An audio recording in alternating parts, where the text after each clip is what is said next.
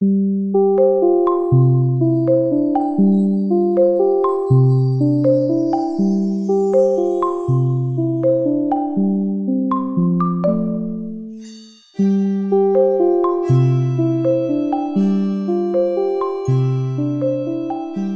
and welcome to Trauma Informed Education.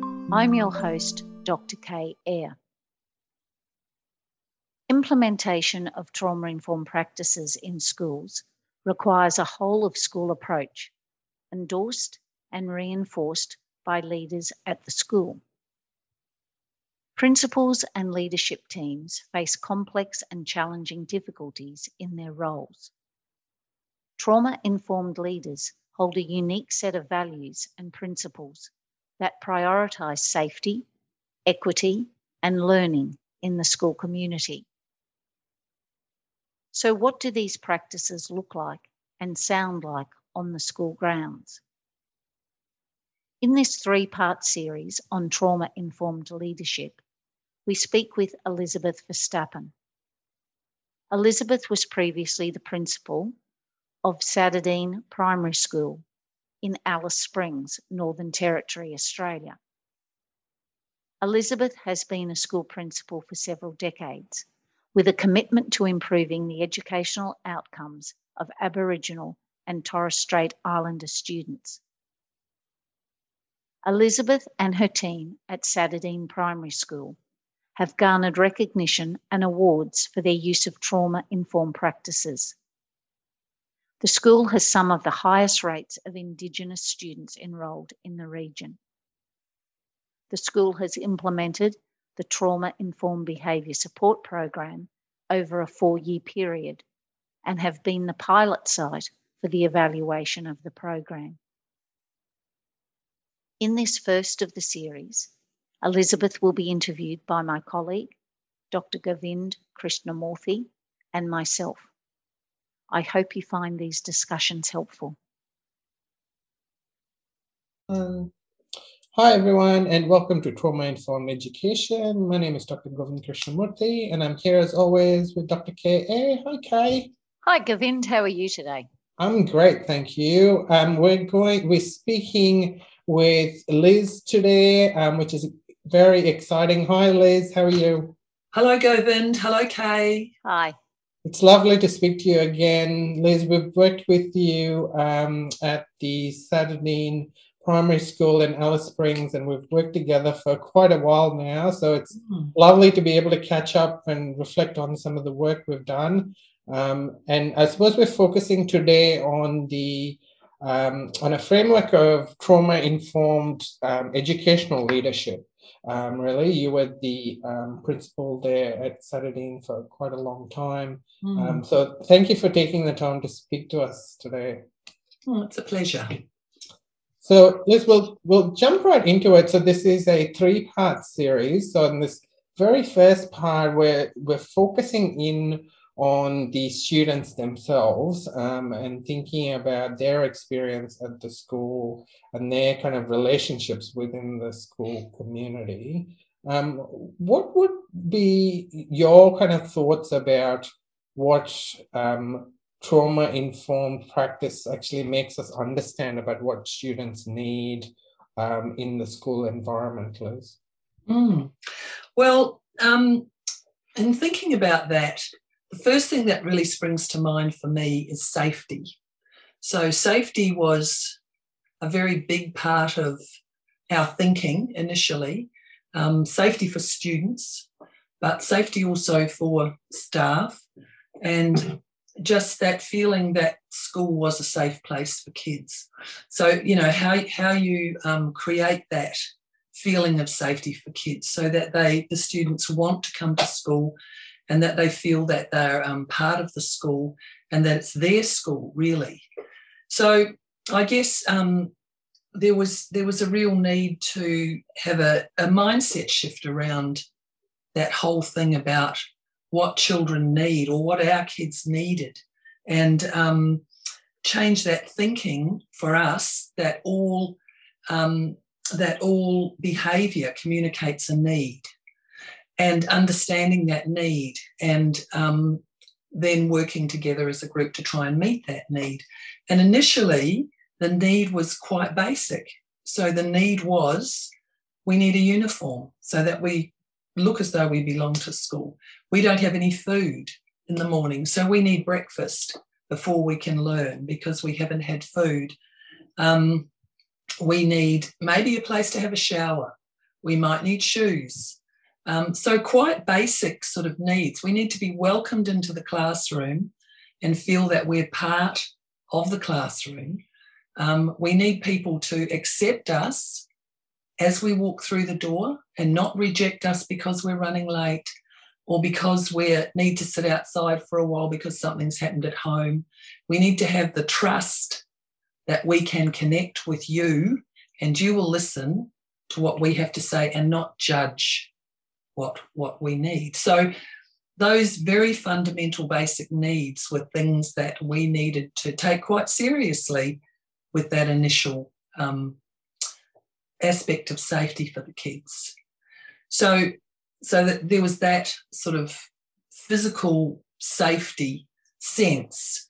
Also that sense that we needed to connect with families in that space too, because families often would bring kids to school and would be tentative about whether they were going to be judged because of the way the kids looked or because they didn't have breakfast or because someone in the family had passed away and they didn't really want to tell us about that, or something had happened at home and they didn't want to tell us about that. So just being able to accept them into the school too and say, you're welcome, the child, they're here, that's fine, anything we need to know, do we need to drop them at home, blah, blah, blah. So that whole thing about the safety of the relationship, I suppose, in the school and for the kids to feel safe there. A lot of our kids, we discovered later on, came to school because it was a safe place. They didn't come to school to learn. They didn't say, we're coming to school to learn. They said, we're coming to, or they didn't even say it. They would turn up at school because it was safe. And they knew then, as time went on, that nobody would judge them, that they could have food, they could sit in the sandpit if they needed to do that, all morning if they needed to do that, and nobody would give them a hard time, and that was their safe place. Some of them would even just go to sleep and sleep for 2 hours. I mean, it's a fairly extreme case. So safety was a really, really important aspect of it. And we did a bit of work with Dr. John Howard. Howard Bath. Sorry, John Howard. You can edit that one out, Govind. Howard Bath, and he had the 3 pillars of trauma-informed care, and safety was right up there for him too. So, that safety of the kids. And then that translated to safety for staff. So when you've got a relationship with the child, you feel much more inclined not to set that child up to get angry. And so your relationship with them is your safety too. And so that physical safety then follows through. I think that's a really interesting idea you were talking about, just flipping that kind of deficit narrative around special needs for these children to, thinking about them as having additional rights. And I think, Kay, you've talked about that too, about, offering, part of safety is this idea that you're offering them access to the things they need within that school environment. And some of that is practical, but some of that, like you're saying, is about what's going to help them feel okay and not judged and not heightened or angry. Absolutely. Yeah. Yeah. Kay, did you want to say anything about those additional rights and how that kind of plays out in school environments? I was just thinking as you were both talking as well, in my experience in general, what a huge mind shift that is for the average teacher. Because we're so, like even the literature, as Govind says, we still talk about children with special needs. And while what's underlying it, hopefully, is a strengths-based approach, the labels still have those connotations to a deficit model historically, don't they? Children with special needs in special education, whatever. Instead of looking at the child first, who just happens to have additional needs. So our whole institution and the way we look at things is not from a child's voice and them at the centre, really. It tends to be, this is what we think is the best for you, therefore we are deeming this upon you, sort of thing. I think that, which you probably explain either chat about, Liz, in this episode or the next episode, how do you actually get people to start moving towards being okay when they look out of their classroom and they think, that child's been in that sandpit for 3 hours, that's not good, instead of, that child's been in the sandpit, that's great, he's in the school, he must need to be there. That's what they need. It's a very big shift, Kay, as you would know. And expecting people to do that in a school, expecting staff to do that, is a big shift too, because schools are so institutionalized in a way. And for us, we had to realize that we needed to shift that structure, because when you think of a school, if kids had a lot more say in how schools operated, you get a sense that they would be much more productive and happier places. Yes. And the idea that if a child walks into our buildings, because that's what schools effectively are, and we say, this is what you have to do in our school, these are the rules of our school, and you need to do all these things, and if you don't, you won't be welcome in our school. Now, that is often the message we give to kids. Yep. We needed to shift that narrative to say, this is your school. And it wasn't quite a democratic model, because that goes a wee bit too far, I think, the democratic schooling model. But it was to say, this is your school. What do you need us to do to make this work for you? So it was that whole shift of, that whole institutional thing. Like when you do a lot of PDs in schools, as you would have done, Kay, and everyone does, the focus is always on learning outcomes. Yep. Learning outcomes and how we collect the data and, interrogate the data and make our plans around that for kids to learn more effectively or to get better results. And when you sort of get locked into that, you miss the point that it's really about the child that you need to focus on, and how are they going to learn, and what are the different styles we need to adopt to help them to learn, and and what does learning look like in our schools. So all those things we had to think about and talk about a lot and model. So I guess if you're going with an idea like that, you've got to back yourself. You can't sort of go in and say to everyone, this is what we're going to do. So, you've got to believe that that's a really good attitude, and you've got to sell it, and you've got to bring people on board. And when they see that it starts to work, then they come on board. And then you somehow have to sell it to your colleagues, which is a much harder thing to do, I'd have to say.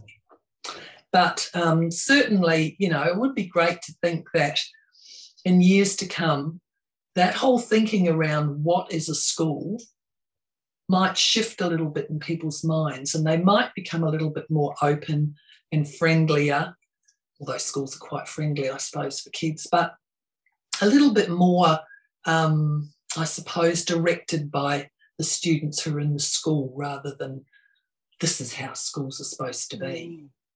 I remember one of your staff saying in a conversation that we had that one of her biggest learnings from the trauma-informed study and the PD and stuff that she did was that the environment had to fit the child.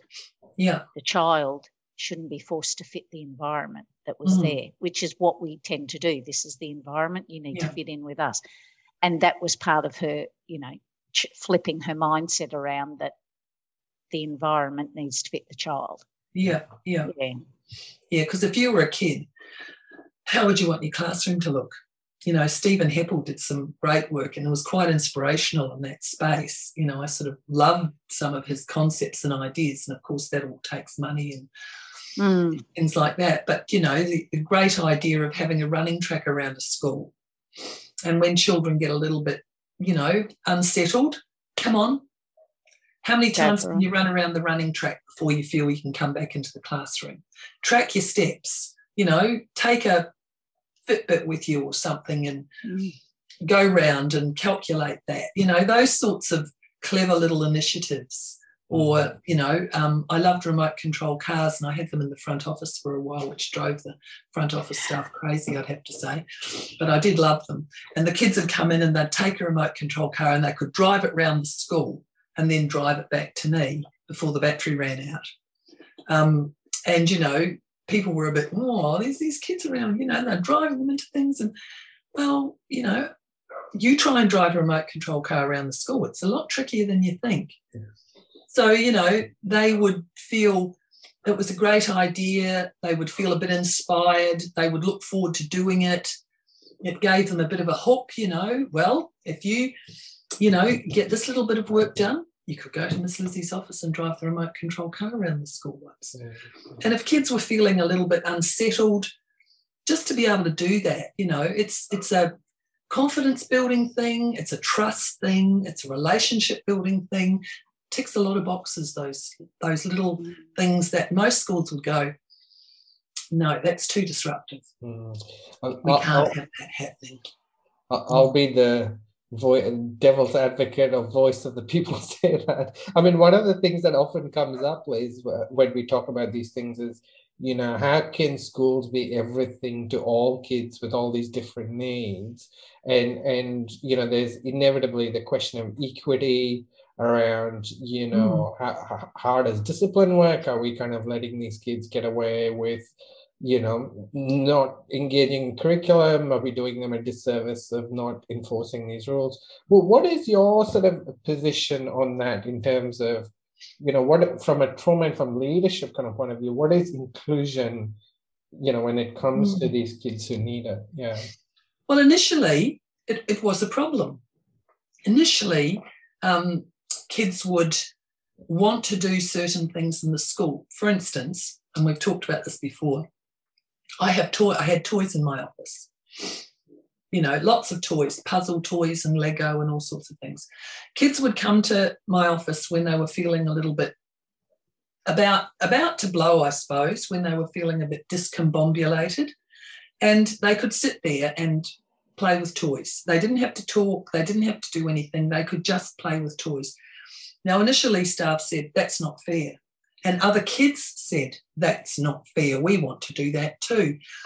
But, you know, once we explained to kids, and we could explain it to the whole class, the whole school, in fact, because we used to have morning musters where we would talk about things that were going to happen during the day, that kids get what they need, not what they want.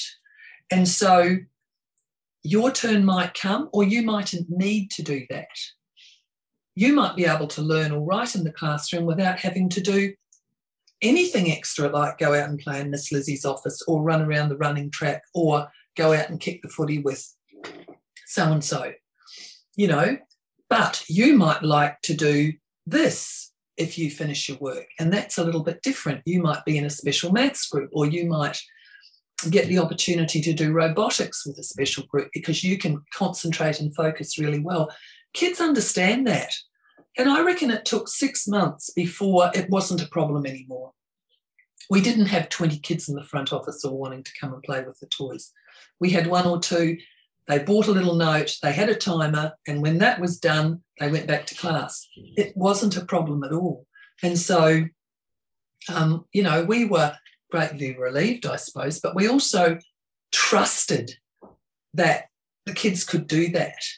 And, you know, and we explained to them and we praised them when they could do that. So to say that we're not going to try it because this will happen. You've got to sort of trust your instinct with a lot of that stuff. But I suppose you also have to be open to the idea that that could work. And if you're not, it's not going to work. So there's a mindset shift there too. But, you know, not everyone loves toys like I do. So how do you say to people, you know, get into the play side of things. It's very therapeutic. Look at some of that stuff and do it yourself. You know, you don't have to be the one that because you're the leader in the school, you don't have to be the one that's controlled and always in charge and always emotionally sort of calm, although that helps. But, you know, you don't always have to be the one that's not having the fun. And the kids enjoy it when you are part of the team too. You know, they really want to know that you're part of the team too. So, yeah, I think it is a big mind shift, though. It is. Just hearing you talk, I mean, one of the things I think that you've done at the school is that the principal's office goes from this, you know, fearful, looming kind of, you know, place that you go to when you're in trouble to a place of sort of safety and regulation and you know, that kids kind of use when they need to. And just hearing you speak, you know, I reflected on how sometimes I've heard kids say, I'll go up to the principal's office. I'm not scared of her, you know, I'll take it on. And it's almost as though, you know, they're saying there's this looming kind of thing that's hanging over my head. And actually, even though it's unpleasant, me just facing up to it and having some sort of control over it or coercion over it, brings me some level of safety. So they are mucking up anyway to get there, to get that. But, sure. But you're changing the dynamic of how they're getting there. Yeah, and some kids will do that. I mean, some kids know that if they do a certain thing, then that might happen. But, you know, you can talk to a child about that. Yeah. Like, you know, strategies we used was, you know, some kids that found it really hard to settle in the morning, I would pick them up first thing in the morning and say, come to my office and we're going to talk about how the day looks for you. So we would have a little template and we would go through what the steps were for the day, how the day was going to look, what you could hope to achieve in that time, and where the little bits were that you might have some say in you know, what you want to do. And that was accepted across the school. I could set that up. Then I would walk back with the child to the teacher and say, this is what we've determined today. And at these points, this is going to happen. And I'll make sure so-and-so knows about that so that, you know, that'll be good for that. And this is when you're going to come and see me and I'll make sure I'm there then. So having that conversation and building that trust, you know, it's a bit time consuming initially, but getting to know kids like that is very fulfilling in a school sense. And very productive, I'd have to say, because you can diffuse situations really quickly when kids know that they can trust you and that you're going to be fair and you're going to stick to your word, which is really, really important.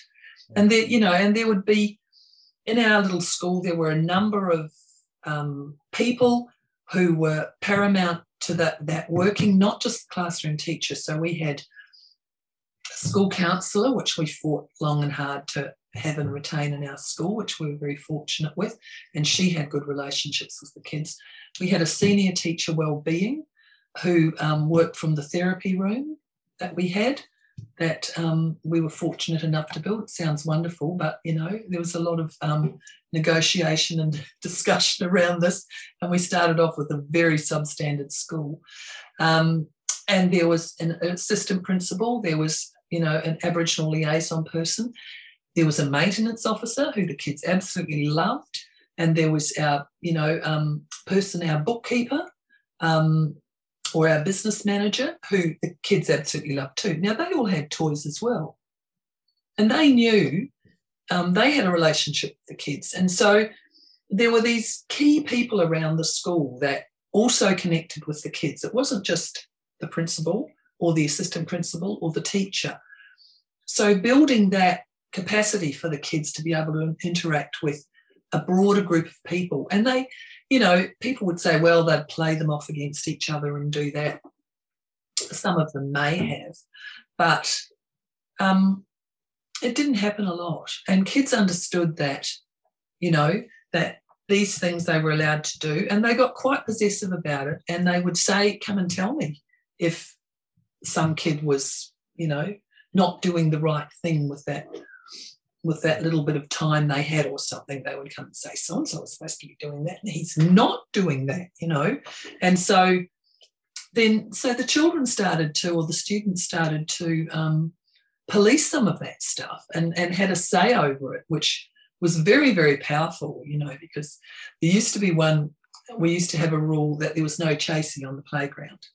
And it was my rule, you know. I would stand up at the muster we'd have in the mornings and I'd say, and remember, what does Miss Lizzie say? And they'd all go, no chasing.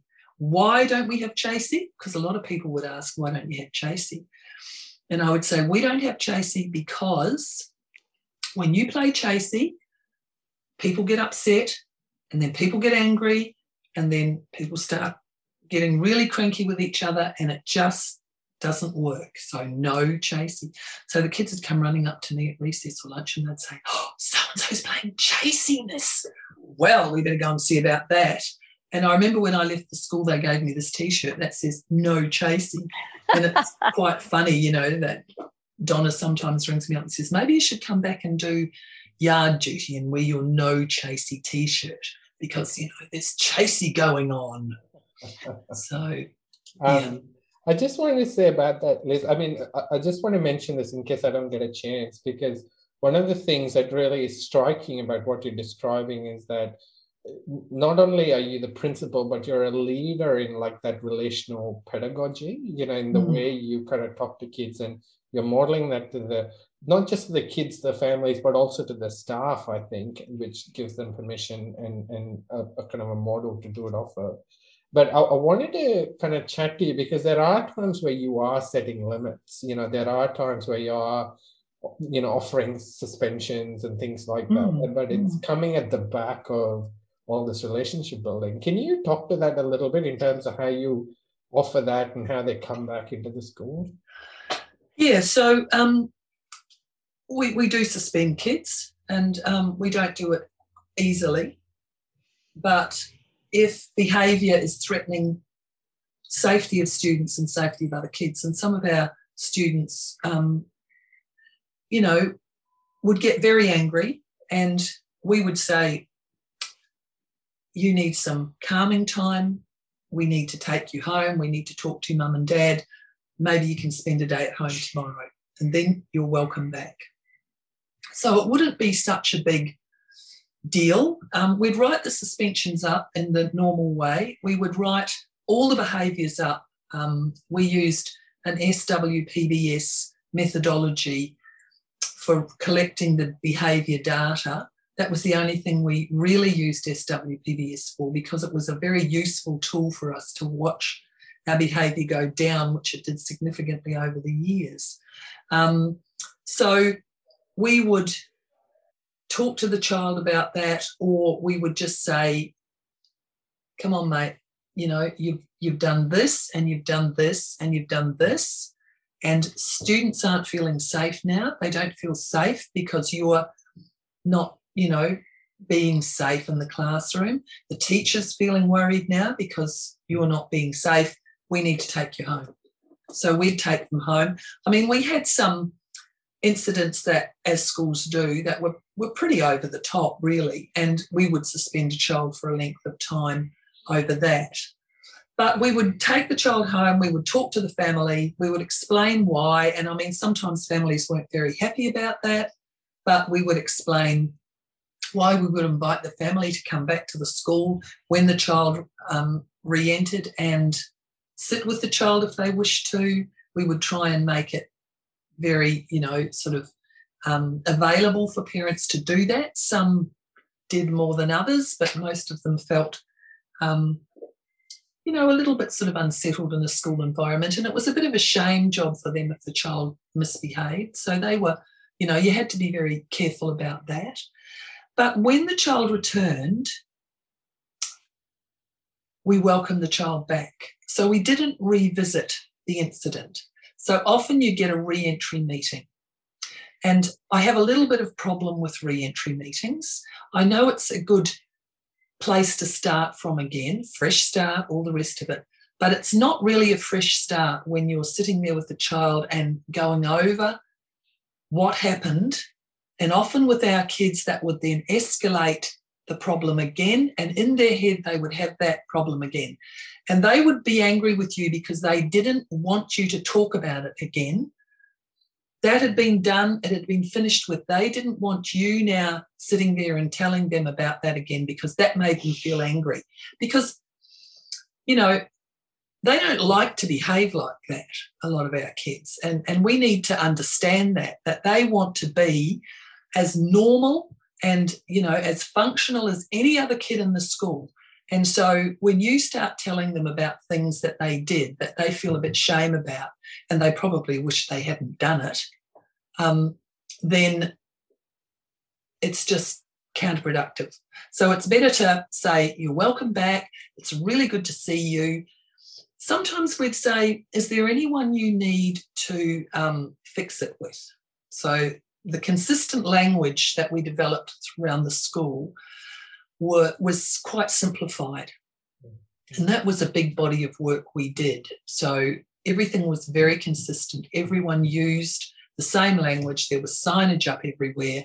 So we would say things like, so, you know, one of the charts we did was one like this. And I don't know if you can see that, but it had very simple language on it. And this was sort of from the SWPBS idea, but we wanted it simple and we wanted our students to have had a say in it. So to say, now you have to fix this. Who do you need to fix it with? And they would be quite open about who they needed to fix it with.